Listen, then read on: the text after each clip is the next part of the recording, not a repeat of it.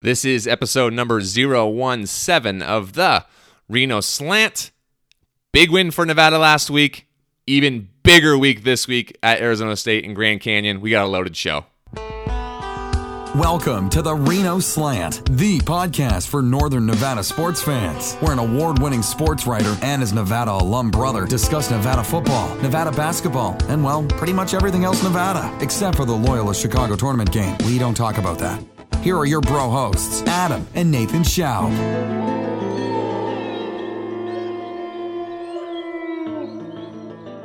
Last weekend was a little bit more fun. No Nevada football game, but a really great win in Los Angeles over USC for Muss and company.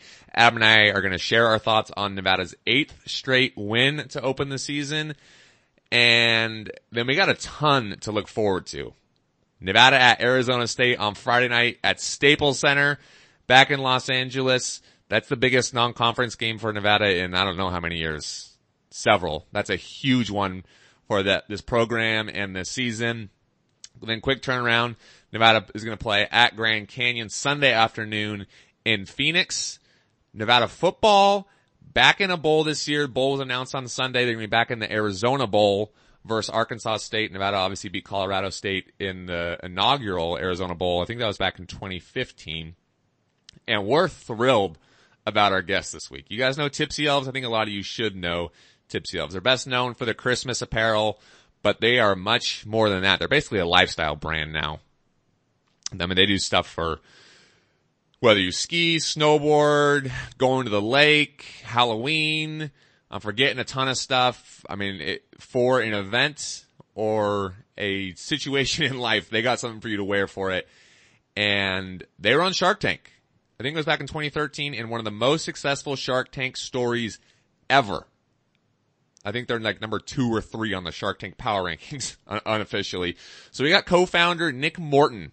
Nick grew up in Sparks. He went to Reed High School. He remains a diehard Nevada fan, and most notably, he listens to the Reno Slant.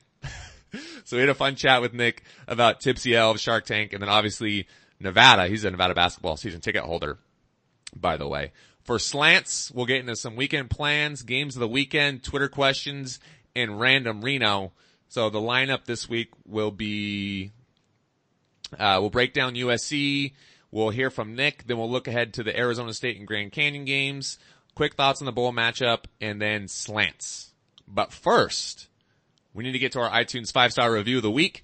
It's a big one this week for a big $3 grand prize. We're going to buy someone a gallon of gas or a Four Loko or something. And we got a couple this week, and it was too tough to decide, so I'm going to go full millennial participation trophy. We're going to give 2 out this week. Both of them. So both of you guys are going to get a $3 grand prize. Adam will get you $3. I'll get you $3. The first one is from Big Surge 2. He says, there's absolutely nothing else I'd rather listen to on my 30-minute drive to class every day. Thanks for feeding my Nevada sports addiction, dudes. You guys are killing it. Also, I'm really looking forward to those $3. Hope it's still up for grabs because I need it. Hashtag poor college student. P.S. Feel free to give out my Venmo just in case anyone else wants to donate. So Big Search 2, we appreciate, brother. Also from Mr. Andrew Carr. It's very exciting that there's a podcast that focuses solely on Northern Nevada sports. I enjoy hearing the perspective of both the Shout brothers, with Nathan having a more journalistic perspective and Adam having more of a handicapper perspective, a bad handicapper. I also enjoy hearing the discussions about things that are uniquely Reno. So thanks for the love, guys. Pumped you guys are loving the show. Just make sure you get us your Venmo usernames, and we'll definitely hook it up for you guys. Maybe get you, as I mentioned, get you like a gallon of gas or something. But bro, last week when you came on, you were just coming back from Brazil and you didn't know what time it was, and you didn't even know which direction was up. Are you back on a normal body clock now, or how you feeling? Yeah, now I'm good. I'm gonna tell you right now. It was actually funny. I was talking to mom and dad about this a couple nights ago. I was thinking when we were recording last week that when you and I were talking and I'd have a time where I was being silent, I would try and think back to just a couple minutes ago of like what I was saying. And I was so tired and whatnot that I couldn't even remember what I was talking about. And then of course, right after that, pretty much I got super sick. I was down for the count the whole weekend. I had a pretty bad cold, but still, now I'm on the up and up. So no symptoms of yellow fever or anything? Luckily, no. Yeah, still yellow. Well, I mean, I haven't gotten the courage to look up what the symptoms are because I'm afraid. But as of right now, I'm still breathing. I'm still waking up in the morning, so I'm assuming that I don't have it. We can, when we're done, we can WebMD it. Yellow fever. Yeah, it's gonna say death, or it's gonna say if you cough, you're dying, and I'm just gonna freak out. It'll say about a week after you spent a week and a half in Rio is usually when it starts really kicking in. You're gonna get a slight cold. You're gonna get better, and then you're gonna die. All right. So did you watch the basketball game over the weekend? Yeah, I did. Didn't make it the whole game because obviously the championship weekend there was all these other games going on. Once Nevada kind of started pulling away, then I wasn't solely focused on it. But the first thing I got out of it was just kind of road resilience. Mm-hmm. It's been it's a long stretch for Nevada not playing a home game. What'd you say? It's over a month. No, it's not that long, but it's a while. Yeah. Okay. I thought it was about a month. But I think what were they down 34-35 at half? I know they were down one. But then did it in Nevada fashion, smacked in the second half, outscored them by 13. So I remember watching when they were going into half, I kind of had that mind that I was kind of thinking like, maybe USC is going to give them a tough little challenge, but, we figured that out fairly quickly into the second half that Nevada was going to control the game. That's what jumped out at me. So a 73-61 road win. Nevada now 8-0 for the second straight year, matching the best start in program history. They obviously did it last year before the overtime loss at Texas Tech, and if I remember correctly, I think they win that game if Jordan Caroline hits a free throw late. I don't remember though. USC drops to 5-3, a really good win for this program. In my eyes, USC not a Final Four contender, but to go on the road and handle a Pac-12 team like that, in my eyes, validates that this team is legit. This team is for real. That was you could say at Loyola Chicago clearly is not as good as it was at least down the stretch last year. BYU, that was at home. I mean, this was the first real test for this team this year. And they just completely overwhelmed USC in the second half. Completely overwhelmed them. It was a 21-7 run to start the second half. And I think that's as impressive a regular season win as any in the Muss era. It certainly helped that Kevin Porter Jr., their future lottery pick, the freshman, only played really 4 minutes, essentially didn't play. But just a really impressive result. Ended up being it was a 12-point final difference. Nevada got really cold down the stretch, but just an all-around really impressive result on the road. All right, then this is a new one. So we've kind of intertwined with football as well, how we talk about either a fast start or a slow start. Oh yeah. I'm going to call the last game, I'm going to say it's a healthy start. They didn't, the first half wasn't overwhelming. They didn't get down by anything crazy, so I wouldn't classify it as a slow start. They never got ahead by more than anything double digit wise, so I wouldn't say it's a fast start, but I'll give it the healthy start. And this kind of just counters on what I was talking about. Kind of had USC right where they wanted them. I was a little more nervous going into half. Wasn't in full panic mode, but definitely had a couple little shreds of concern. But once they came out in the second half, it was pretty quick. It was pretty quick to figure out that they were going to take the game and they were going to be able to handle USC, and that's what allowed me to watch Georgia blow it. Healthy start. Georgia did. Did Georgia blow it or did Alabama win it? What's Georgia's head coach, Herbie? What's his name? Oh God, you're gonna put me on the spot. I can't remember. He wears a visor. But I'm not gonna say Georgia blew it. I'm gonna say he blew with the fake punt. But regardless, moving on. I actually just looked. You were right. It was basically a month between home games for Nevada. So November 19th against Cal Baptist, and they came down to Vegas. Then went to Chicago, then LA, now LA again, and now Phoenix. Their next home game is December 15th versus South Dakota State. So it basically was a month. Yeah, or is going to be a month between home games. I was really impressed. I mean, collectively, you do what you do. That looks good. But I was really curious and talked about it on last week's podcast, how the defense would look. How they would perform against a team that's athletic, that has length, that could score down low. Not a great 3-point shooting team, but they could shoot it. And man, did that defense perform, especially in the second half. 61 points was a season low for the Trojans. They only scored 26 points in the second half. They were 5 of 21 from deep. There's been a lot made that if this team's going to make strides this year and is going to get to the third weekend of the NCAA tournament, it's going to have to be because of the defense. And we've seen this defense look pretty sharp now and that was coming off the heels of a really dominant effort against Loyola Chicago. So that was impressive. And I think, to me, that was maybe the biggest thing that I took away from this game was how good the defense looked. Mm-hmm.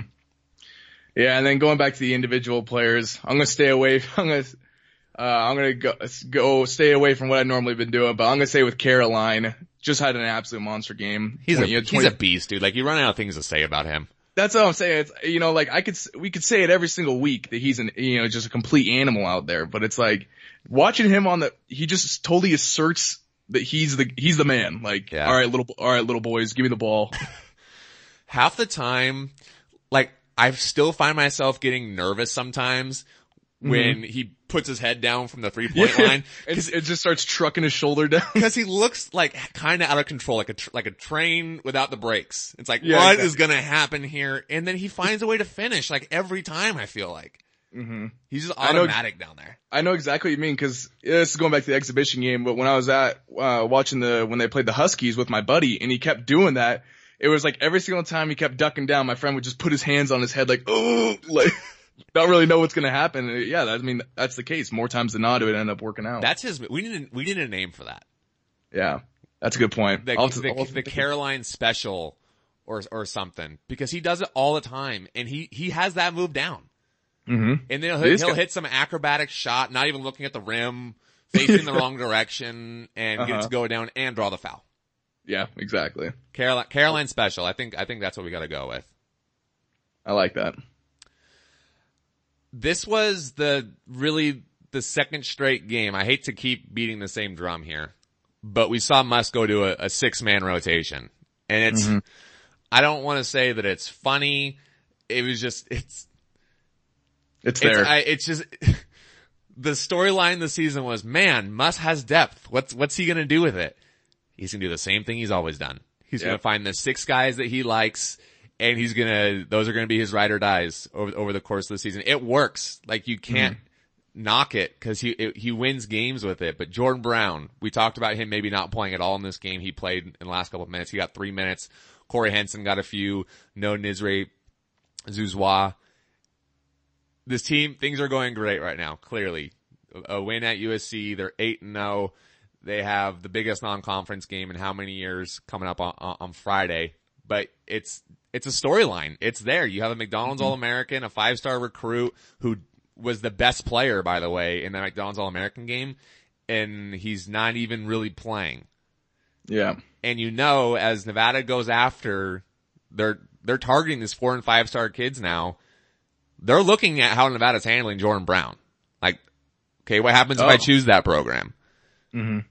Like, so if there is a knock on this development, it's gotta be that it's probably not helping the recruitment of some of those big time prep kids. Well, it just shows with Musselman that nothing's given, everything's earned.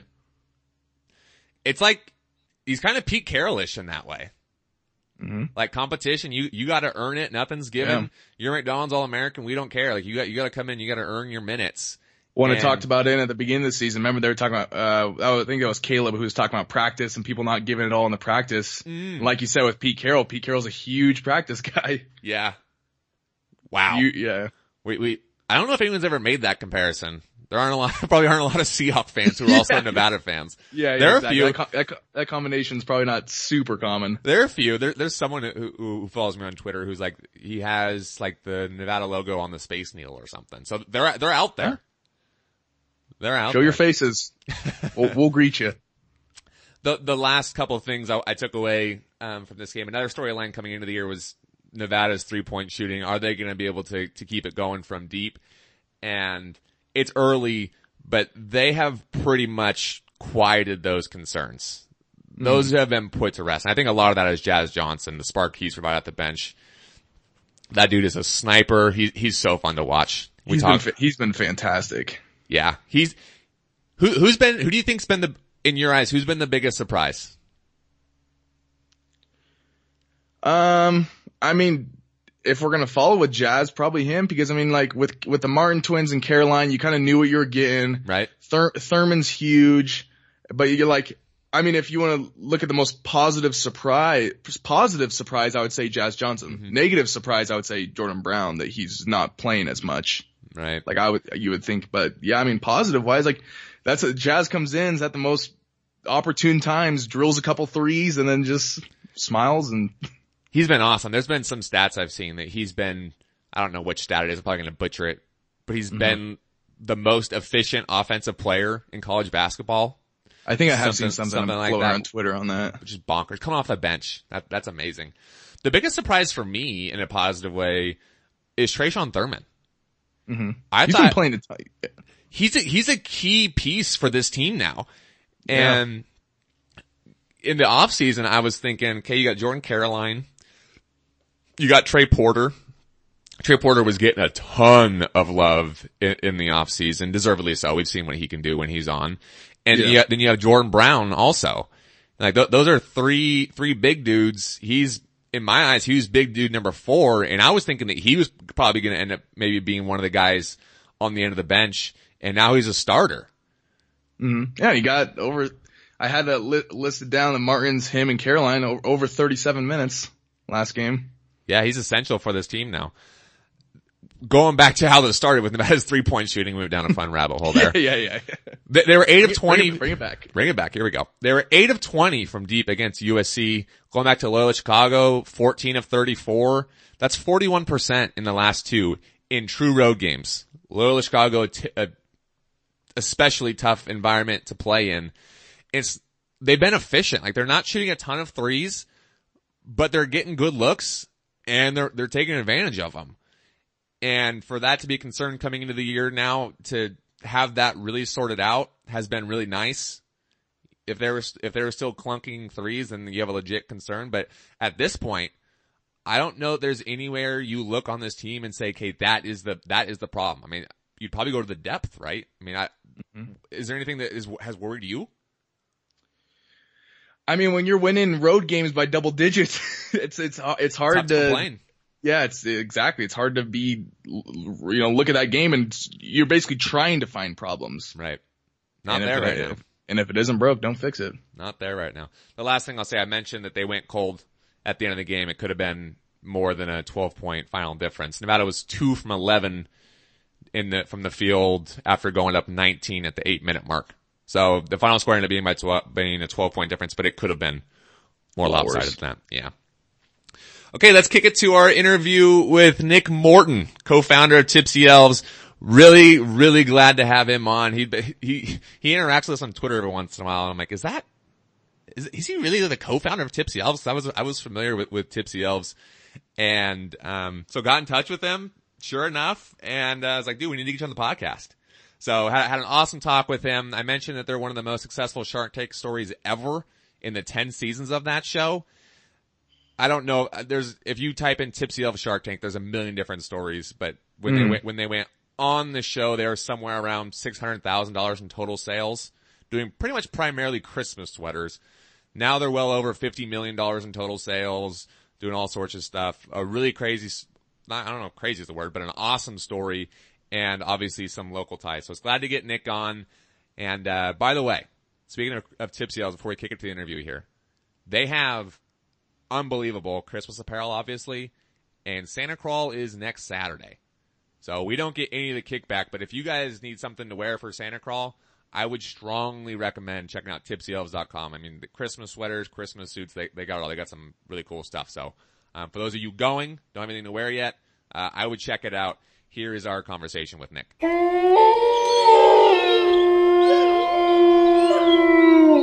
All right, Nick, with Christmas coming up here, I imagine this has got to be the busiest time of the year for Tipsy Elves. So the first question I got for you is, are you hanging on to your sanity, or has it been okay? So far so good. We have a new website this year and things haven't crashed so far. So, in the past we've had some big calamities where your website's crashing or, fulfillment and shipping is behind and we've lost our sanity in those years, but so far so good, I think. We got time still. We're recording December 3rd. I'm knocking on wood while we say that. I'll do that for you too. I got a wood desk. So there are a million different directions we can go talking Tipsy Elves, and we'll obviously get to Nevada, and you grew up in Sparks. But what's something people may not know about Tipsy Elves, or something you wish people would maybe ask you about? Cause I'm sure you get a million different questions about your company. Yeah, I think a lot of people still, don't realize we make a lot of things besides ugly Christmas sweaters. I mean, That's still, our bread and butter, but we've expanded to Halloween costumes, and we made a whole kids line this year called Little Tipsy. And, Christmas suits, onesies, PJs. We sell a lot of other products, and excited to share those with everybody. Sure. How did you guys come up with the name Tipsy Elves? We were trying to think of something that, at the time we were only doing Christmas, and we wanted something that would be kind of fun, but not too over the top. And initially we had Drunk Santa, but we thought that was a little aggressive. So we decided to go with Tipsy Elves instead. Not drunk buzzed. Right. That's funny. So, why do you think Tipsy Elves took off? I mean, Shark Tank was definitely a factor, but you're an entrepreneur. What can people take away from your model, from your experience, and maybe apply it to their own? Cause in a lot of ways being an entrepreneur is the quote unquote American dream. So what worked for Tipsy Elves? I think it sounds funny to say this, but there was actually a need at the time for ugly Christmas sweaters. Like if you went online in 2011, 2012 and typed in ugly Christmas sweater, there was no company making new ones. Right. They were all, online thrift stores, things like that. And so we really did kind of fill a need that was there. We had no business doing what we were doing. I can tell you that. I had become a dentist, and my business partner, Evan, was a lawyer.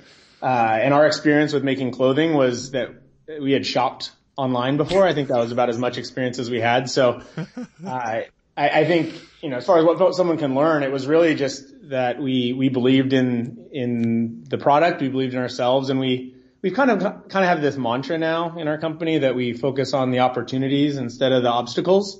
Yeah. And, I'm sure you've experienced this with the podcast. It's like you try to prepare for as many things, and there's going to be some stuff that you don't know, but the hardest part is the things that you don't even know you don't know. Right. And staying optimistic and is a really powerful perspective, I think, when things get tough. And I think that served us really well as we've had the ups and downs of our business over the years.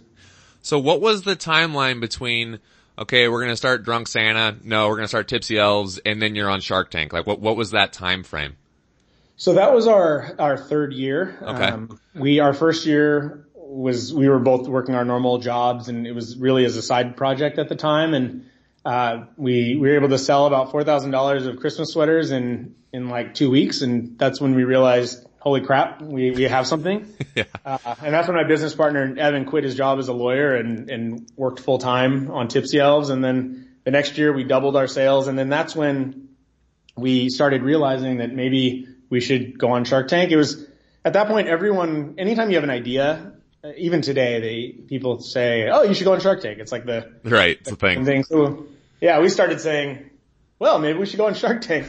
We started and we actually had filled out the application. And the crazy thing was like super, super serendipitous. Was a producer from the show had gone to a Christmas party the year before, and her best friend had bought a sweater from us and was wearing it at the party.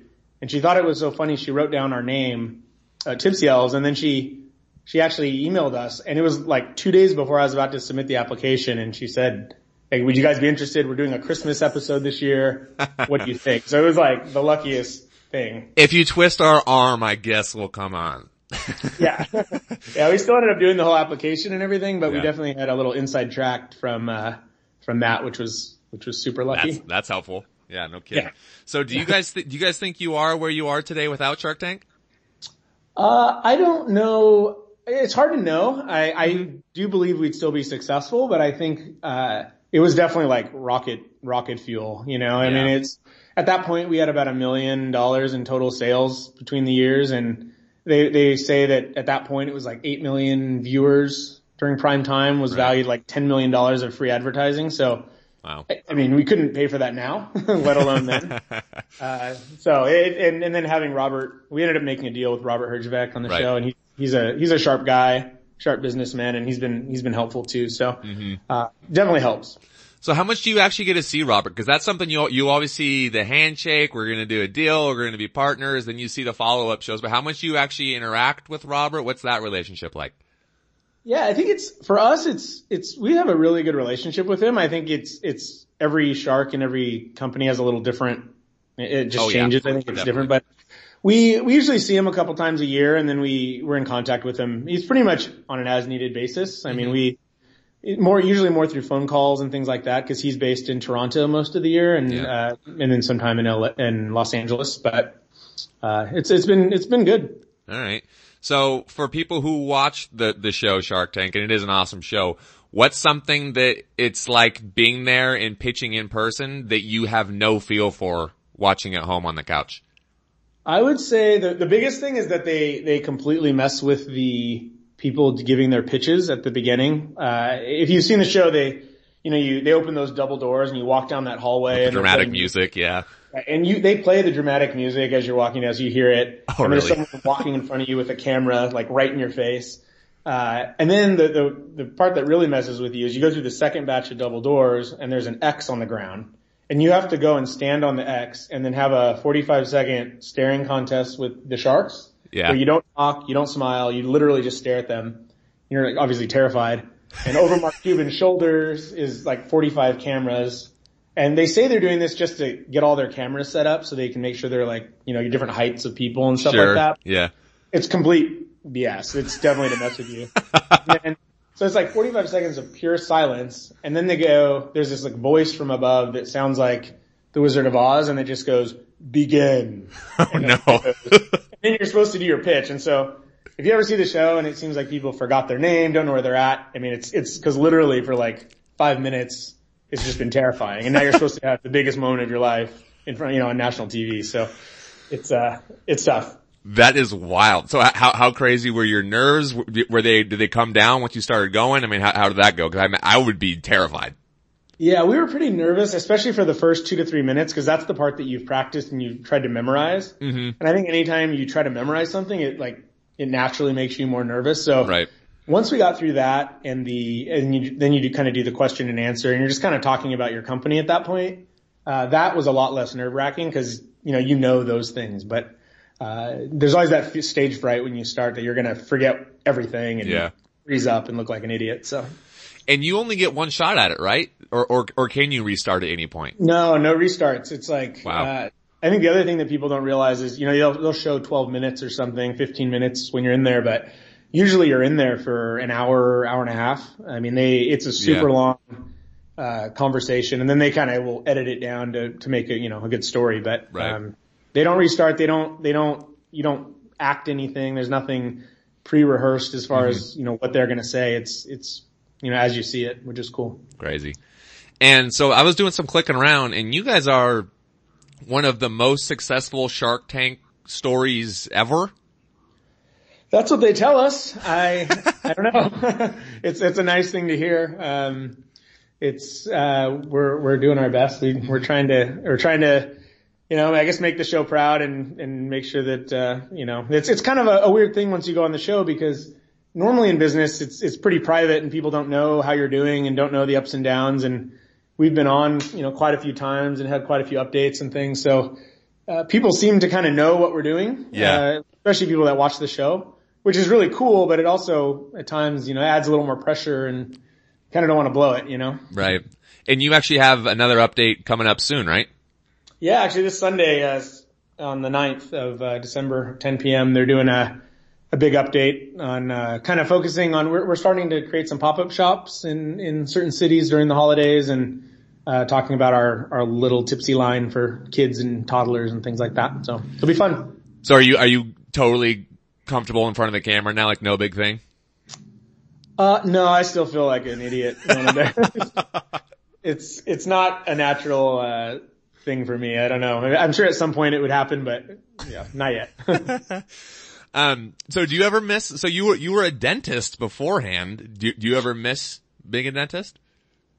I miss help. I specialized in endodontics, which is a root canal person. Right. Which everyone, the saying is like nothing's worse than a root canal, which is, it was always fun. But, the part I miss, I would say, is just helping people get out of pain. Cause people would come in and like, I don't know if you've ever had a toothache, but it's pretty brutal. So I miss that part, but yeah. I definitely like the flexibility and it's fun to make products that make people laugh. So Sure. So you grew up in Sparks. You went to Reed. Do you ever visit Reno at all anymore? Yeah, I come back multiple times every year. My parents still live in Sparks out at Red Hawk. Okay. In Winfield Springs, and my sister was there until about a few months ago, and my grandma lives there. So be back for the holidays. I was just there for Thanksgiving, so I'm there all the time. Nice. Yeah. And then so you went on from Reed and you played tennis at UC San Diego. Did you play just tennis at Reed, or were you multi-sport guy? No, I did every sport until high school, and then I focused on tennis. Decided I wanted to try to play in college and didn't know that I'd be able to. I wasn't good enough to do multiple things. So are you any good still? Do you still play? I don't play a whole lot anymore. A couple times a year. It's kind of a weird thing because once I used to play every day for hours and hours, and then now that I don't play, it's almost weirdly frustrating because I can't do what I used to be able to do. So. Sure. But I think eventually I'll probably get back into it. Yeah. Just get a little busy. Yeah.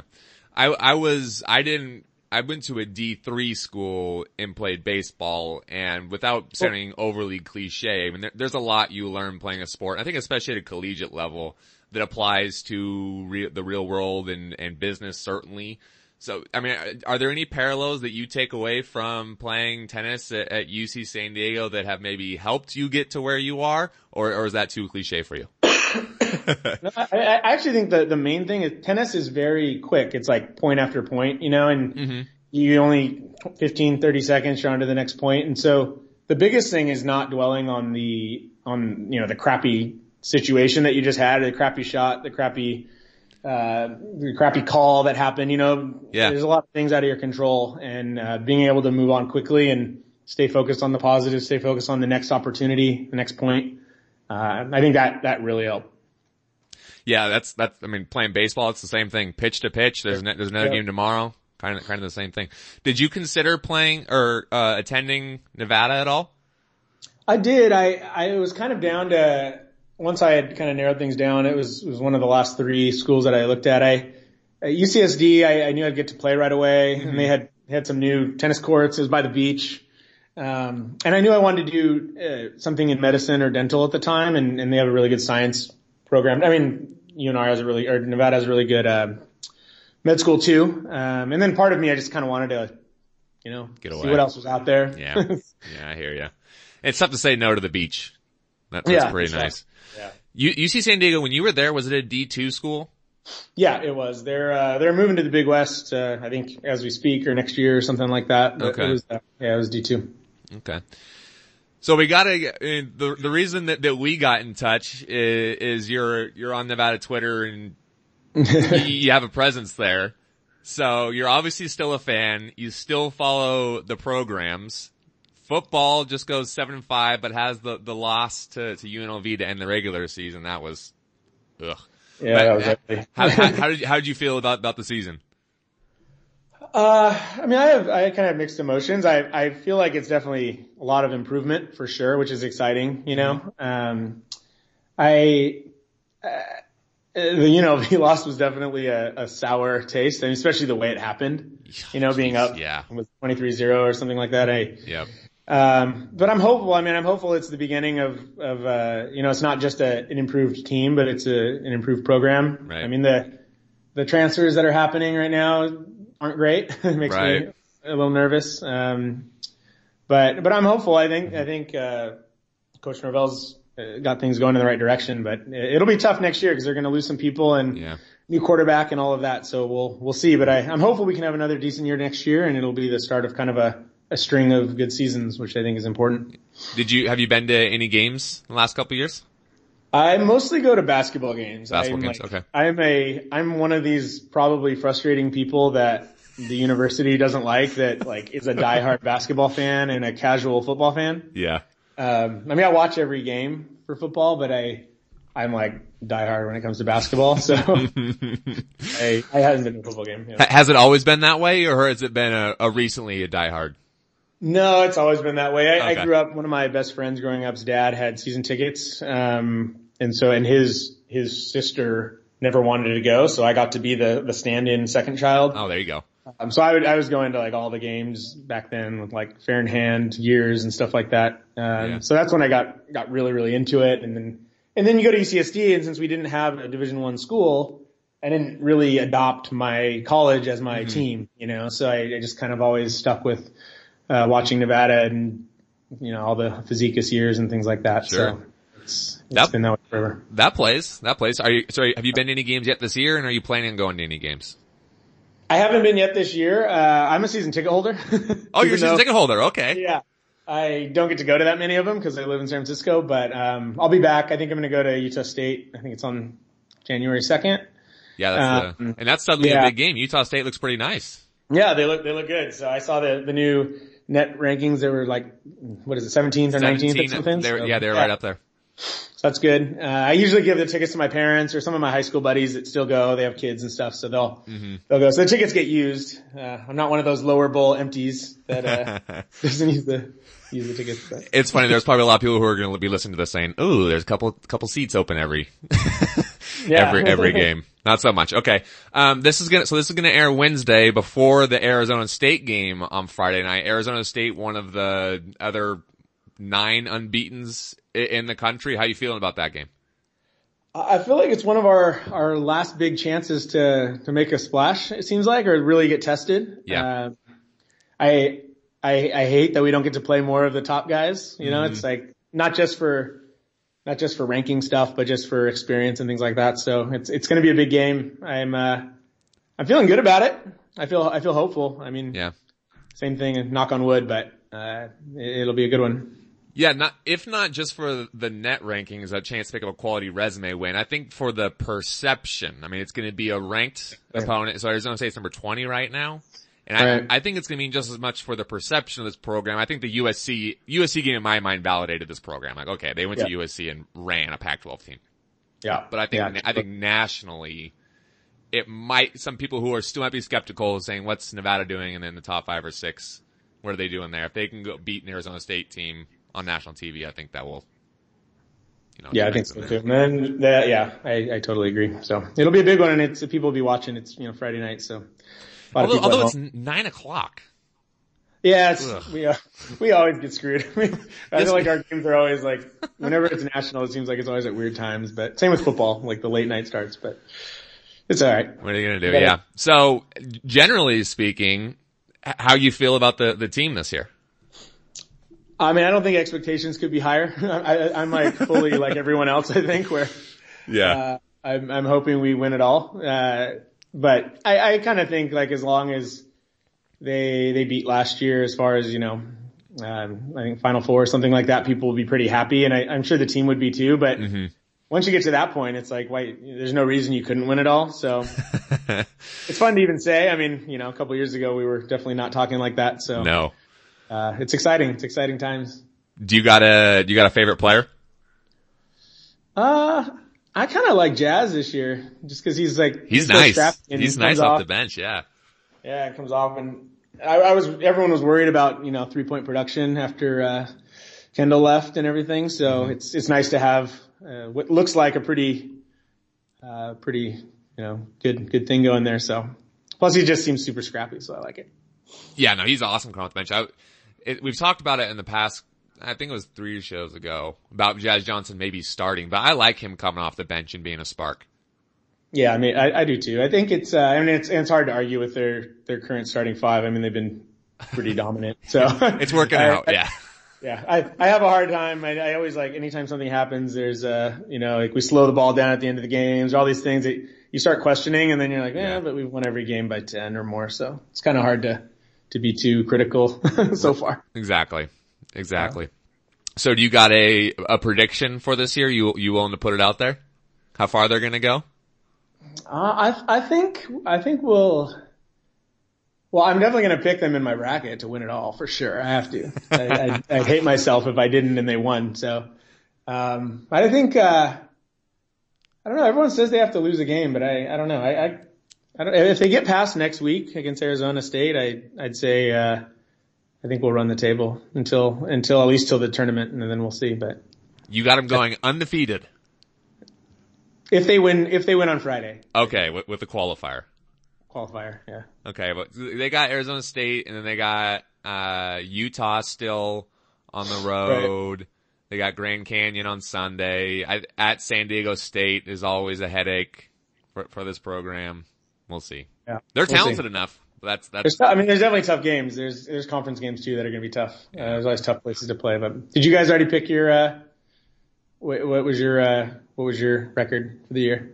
We didn't pick record. We did records for football. We didn't do it for basketball. We probably should have. We just said, what does the team need to do to be successful this year? Because as you mentioned, the expectations are through the roof, and it's kind of one of those.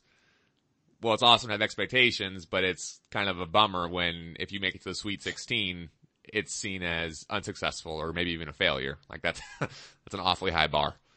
Yeah, no, it's expectations are one of the toughest things. That was kind of what I was alluding to with being on Shark Tank too, is people see it and it's like, you have a rough year or, shipping is bad one year, something like that. It's like, they start emailing Robert Herjavec saying, how come Tipsy Elves is messing up? You wouldn't have to deal with that if you didn't have the expectations. So it's, right.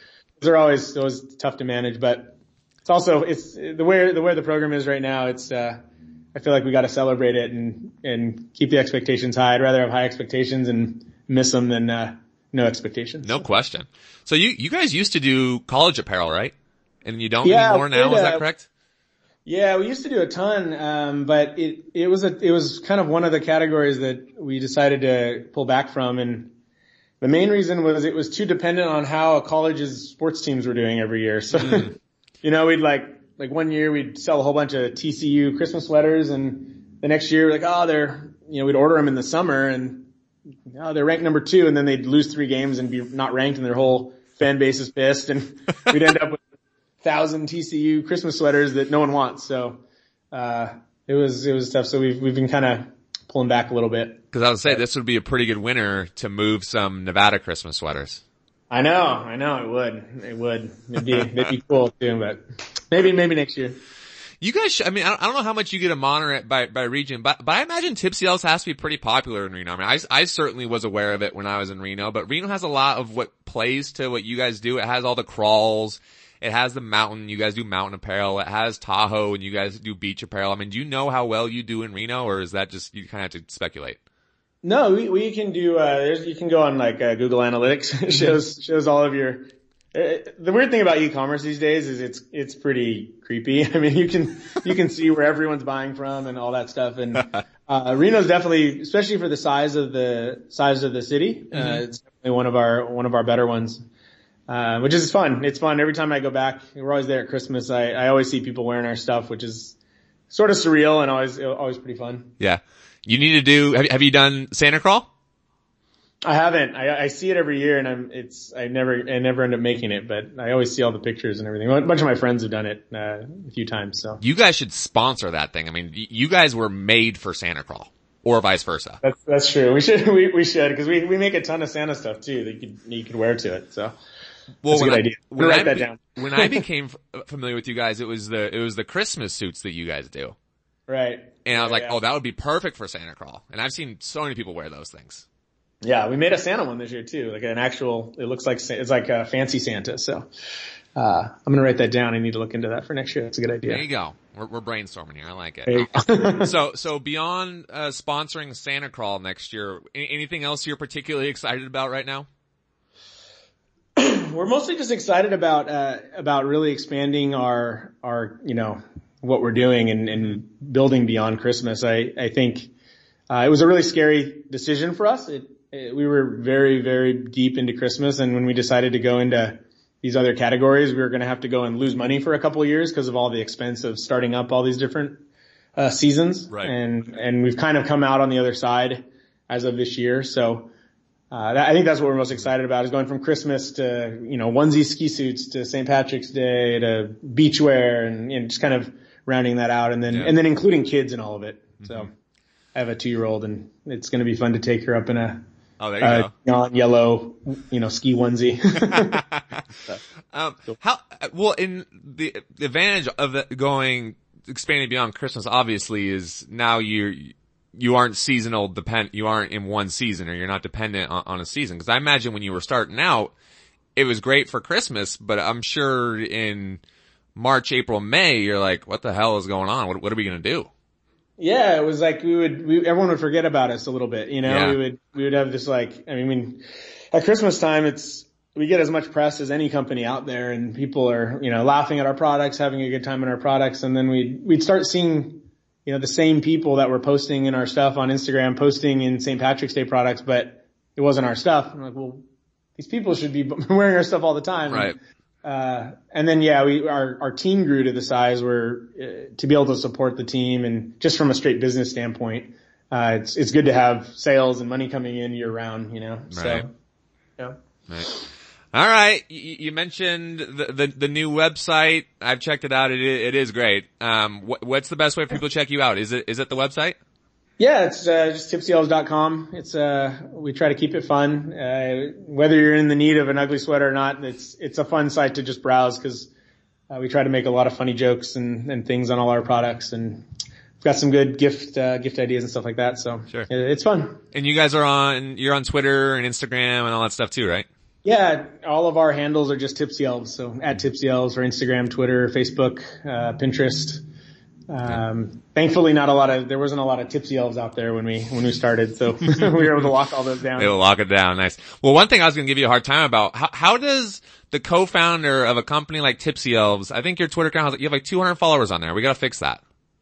Yeah, I'm a notoriously bad Twitterer. I've started to try to be more into it, and same with Instagram.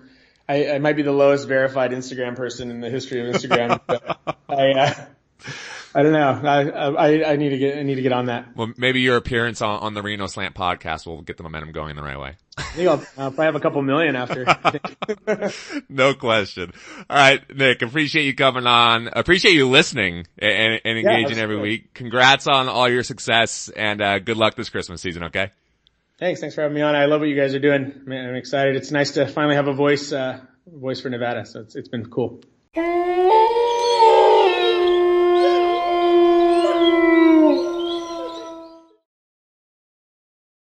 It was awesome having Nick on. He actually sent us some gear, and I was talking to Nick after this. It was really funny because Adam, you got your stuff from Nick, right?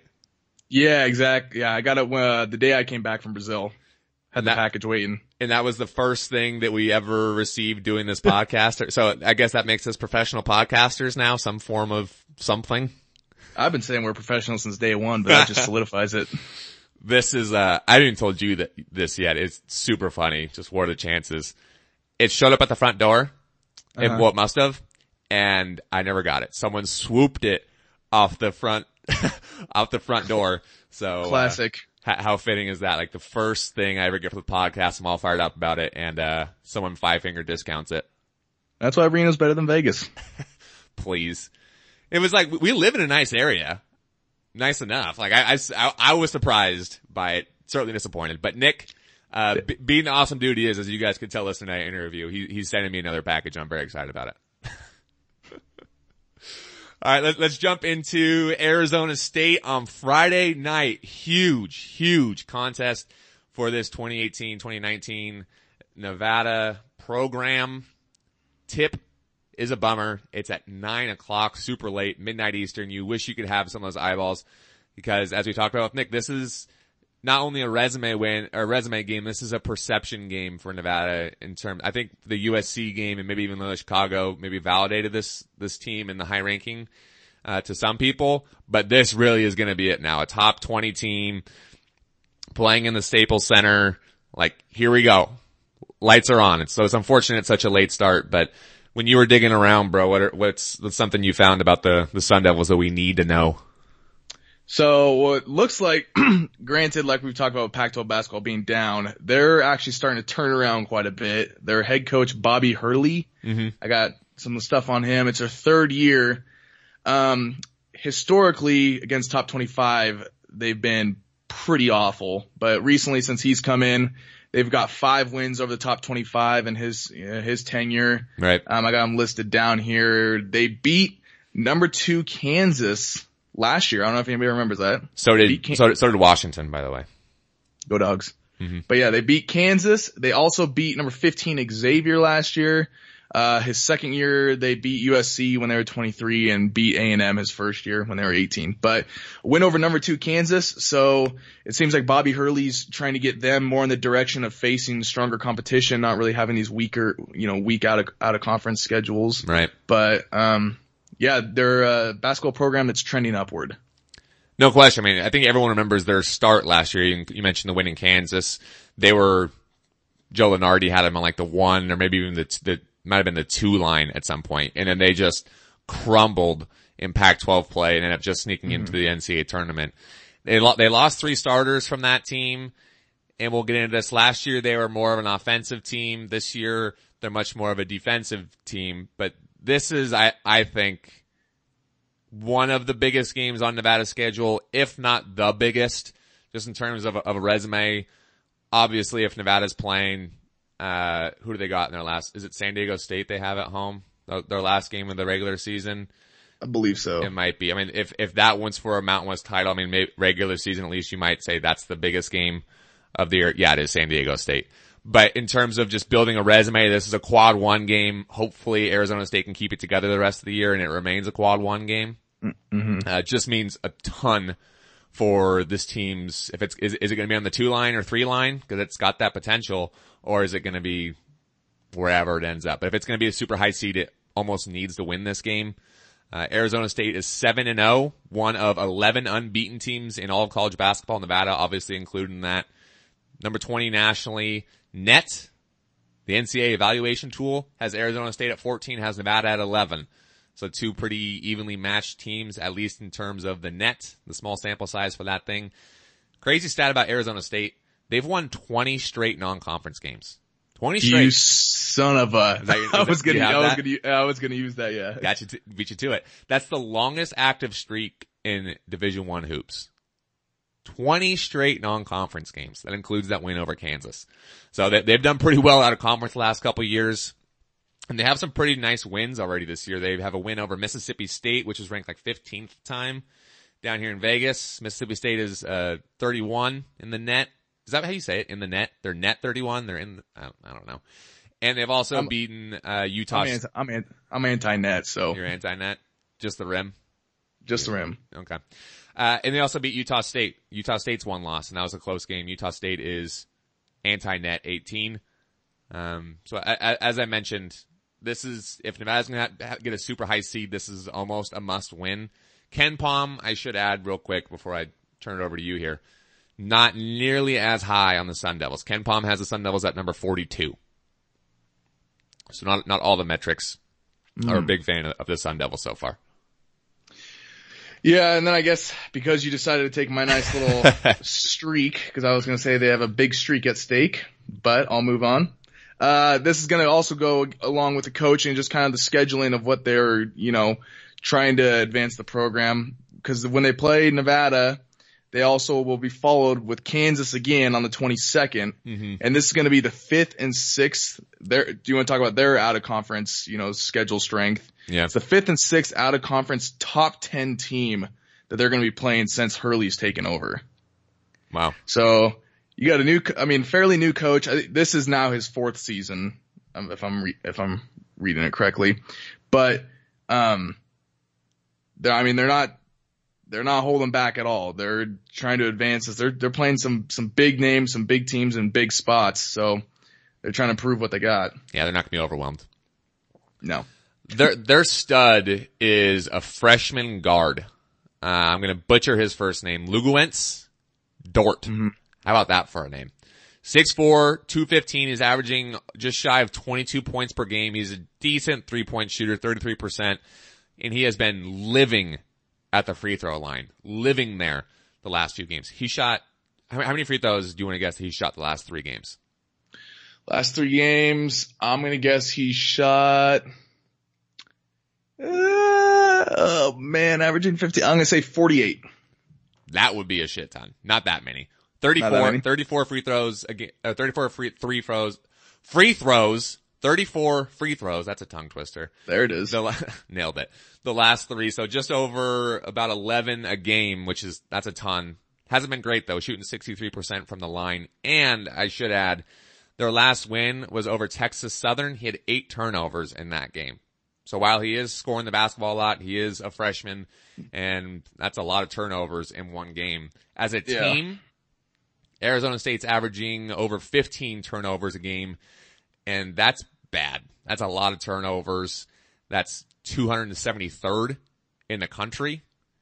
And part of that is because they play fast. They want to push the pace with Dort. They want to get him out in the open court. They're averaging almost 80 possessions a game. That's 14th in the country. Was there anything else you wanted to add, or did I steal that from you as well? You stole mine. The last thing I wanted to add is, Arizona State was an offensive team last year. They're more of a defensive team this year. I mentioned that. They're still averaging 86 points per game, which is pretty good, and part of that is the pace that they want to play at. But they hang their hat on defense this year. They have a lot of length. They have a lot of size. They're holding teams to 38.5% shooting from the floor. That's number 40 in the country. And they're using that size and that length to attack the glass. They're plus 13 rebounds a game. Plus 13 rebounds a game. That's unbelievable. Nevada's done a pretty good job rebounding this year, but they're not at that level. That's 7th in the country. So that's going to be something to watch in this game for sure. They have 5 guys really that go between 6'7" and 6'10". So Nevada handled USC's length pretty well. Arizona State has, they don't have any 7'2" guys running around, but they got a lot of guys who are in that 6'7", 6'8", 6'9" range. Very, very similar to Nevada. So, some similar makeups of teams on Friday night. One of those guys, by the way, worth mentioning, Mountain West fans will remember this name, Zylan Cheatham, San Diego State transfer. Did I steal that from you as well? Just cut to the end of the podcast. I'm done. Bro, you need to bring some fresh perspective to the podcast. I'm sitting there from my perspective. I thought the name was interesting. I was like, you know what, transferring out. I'm like, I was like, Nathan will definitely pick somebody else because this is too obvious. That was your favorite player in the roster? Yeah. We'll get to that next. All right. Spoiler alert, he's mine also. We went with the same guy. He's averaging 12 and 10. Good work on our part. He's averaging 12 and 10 in his last game out, the game against Texas Southern. Arizona State's second ever triple-double. It's only happened twice in school history. And what? Yeah. That's wild. Triple-doubles are hard to do in college. We're just giving out participation trophies. We're saying triple-doubles are hard. Come on. We got to get tougher. All right, bro. Go put up a triple-double for us. I'm also 5'10". You're making excuses? What a millennial. Good point. Give me behind the arc. Yeah, in that game against Texas Southern, 14 points, 13 boards, 10 assists. He was the Pac-12 player of the week. So we both just mentioned it. Our favorite player on the roster. Did you have any reasoning other than what I just said? Pretty much what you said. I had a couple stats. His size. He's from Phoenix. Yeah. Redshirt senior. We know it. Yeah, that was what I went. I mean, one, he has a cool name. 2, he was obviously familiar with the Mountain West. 3, he's a local kid. So he's from Phoenix and went to San Diego State. So it's a homecoming for him to come play at Arizona State. It was clearly an emotional experience for him to get the triple-double. And he can hoop. Mm-hmm. But I will tell you, it's hard for me it was like you couldn't name a UNLV football player last week. I had a hard time picking an Arizona State basketball player because everyone in the Pac-12 can suck it other than the Huskies. All right. What'd you find for keys to victory in this one? This one, it's going to be just because, like we've talked about the situation, the scenario, it's a top 20 matchup playing LA. Basically, you got to do all the little things correctly. This is going to come down this is a lot of we've said the East Coast people are probably not going to be able to catch the whole game, but this is one of those games where, Nevada's rolling. They're winning these road games. Things are kind of going correctly. This would be I'm not going to say an easy time for them to sit back, especially because of the situation of them playing, top 20 opponent. But this is kind of one of those games where you would think things have gone well. You might start getting a little comfortable and then a couple mistakes start flowing. That's the way I would view this. But so ultimately it's going to be doing all especially against this team, it's going to be doing all the little things correctly. I believe it was either Trayshawn Thurman or Jazz Johnson talk about this in a presser this week. They talked about that question was more or less addressed, and I don't remember the phrasing of the question, but the answer was this, that we're preparing for every game the same way. Yeah. So we're going to prepare for a top 20 matchup against Arizona State the same way that we're going to prepare for Tulsa, or that we're going to prepare for UMass. So they're coming in they're approaching those games the same way, which is what you want. You want there to be consistency in how games are prepped and how they're prepared for, because naturally they're human beings. Like, mentally you're going to look at teams differently. Yeah, that's what I was going to say is, as good as this team is, everybody don't come at me with pitchforks and stuff, but they're not a professional team. They are still younger guys. There are that room for those kind of mental errors. And that's one of the things this team has going for it, is how old they are relatively to the college game. Relatively. They got redshirt seniors. They got grown men on their roster, which is nice. I mean, when we talk about Arizona State's freshman guard, Dort, like, Nevada's players are 4 or 5 years older than him. That's going to have some sort of advantage at some point in the game, you would think. Mm-hmm. One of the things that I think Nevada needs to do in this one is avoid foul trouble. I mean, hopefully this game has some pace to it. The Loyola Chicago game was awesome, and the refs kind of swallowed their whistles in that game. That was a change of pace from what it's been a lot this year. We've seen a lot of fouls. So hopefully Nevada can avoid foul trouble, because as we mentioned, Nevada has depth, but Muss clearly is not comfortable using it. He doesn't want to go to Jordan Brown, Corey Henson, or Nizre Zuzwa, at least not yet. And if you haven't relied on those guys, having to lean on them in a matchup that means this much is not an ideal scenario. Mm-hmm. Arizona State is not as talented, but it has the size matchup with Nevada, and it has more depth, at least depth that Hurley is willing to go to than Muss. That's easier said than done, but you're playing an Arizona State roster that has a lot of size. They can get to the bucket. So for me, it's playing a clean game, moving your feet, not making any silly fouls, and keeping yourself on the court. We don't need Caleb picking up 2 cheapies in the first half and having to sit for the final 14 minutes of that first 20 minutes. Yeah. I would see if you knew this, because I couldn't really find this out. Their player, Remy Martin, is he injured? You gonna put me on the spot like that? Well, I was just curious if you had read anything, because this guy, Remy Martin, last year, he was, the Pac-12 Sixth Man of the Year. He, last year, didn't start a single game. He averaged 9.5 points. He had 94 assists, and he shot, 75.5% from the floor. So I was gonna say 75.5% from the floor?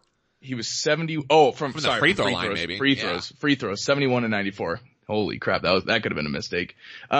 But no, when I was looking at it, I couldn't figure it out, because he had been playing roughly 30 and some change at the first couple games, but he has missed the last 2 games. I know they have a couple guys banged up. He might be one of them. Okay, because I was gonna. They've had a week off. I did some clicking around and see what the injury report was, see if there were any updates. I couldn't find anything. Okay. Yeah, I was curious about him, because just looking at, he seems like he's one of those guys that he doesn't put up any crazy numbers, but he's one of the, what you call the glue, keeps the team together, keeps everything flowing well. But, yeah, so him, I guess it'll be, like you're saying, if you couldn't find him on the injury report, that'll be a question mark, is seeing how well he does, because just looking at, I mean, if you're the Pac-12 Sixth Man of the Year last year, you obviously have some sort of effect on the game. I want to see Nevada find a way to compete on the glass. I just burped. I mentioned, nope, it's staying in. It's staying in. We're all natural. I mentioned how well or how good Arizona State is on the glass. Plus 13 rebounds per game. It's a huge factor in Arizona State getting off to a 7-0 start. So again, we're looking at the big boys. Jordan Caroline, we're gonna need some Caroline specials, yes, but we really need him to hold his own on the glass against some dudes who are going to be taller than him. That's something he's certainly familiar with. Look at Mo Bamba against Texas in the first round last year. Trayshawn Thurman, Trey Porter. Again, I don't know if we'll see Jordan Brown in this one. We may need to see Caleb and Cody Martin attack the glass. But when Arizona State has such an advantage on the glass. Nevada is a good rebounding team, but not as good as Arizona State. That's going to be something to watch if Nevada can kind of neutralize that strength. Oh, I had those. Those are my two. But I guess if you want to talk about the boards, let's see how the Caroline special does. See if he can get some, in case he doesn't come up, get a couple offensive boards. Well, I would include that in the Caroline special. It's him putting his head down, almost falling over, either getting the bucket or missing the bucket, grabbing the rebound, putting it back up, missing it again, grabbing it again, getting fouled, and making a shot. All right, that's a good point. We'll put the whole sequence of events together to make one Caroline special. Caroline special is when he makes the bucket on the first shot. Caroline Supreme is when it takes 2 shots or more. Whenever I hear like people add Supreme to the end, I just always think of like Taco Bell or something like. That's fine. I love Taco Bell. All right, there it is. I see. There you go, Caroline. There you go. I like it. All right, the Caroline special and the Caroline Supreme. I'm excited about this. You don't. That's trademark. That's trademark. Everybody. If I see one person tweet it without our approval, no, you can tweet it. Just need to tag us.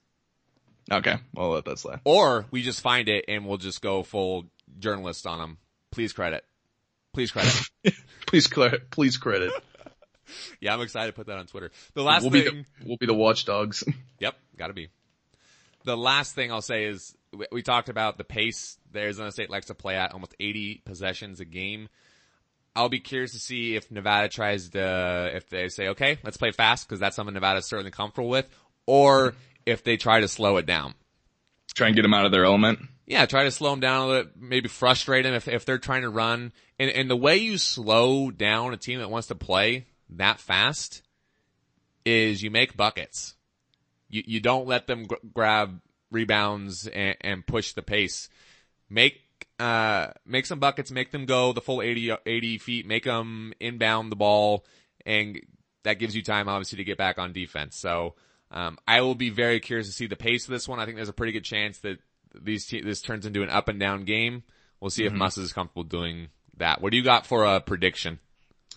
77-72 Nevada. 77-72. So you got winning by 5. Yeah. Nevada is averaging 88 points per game. Arizona State's averaging 86 points per game.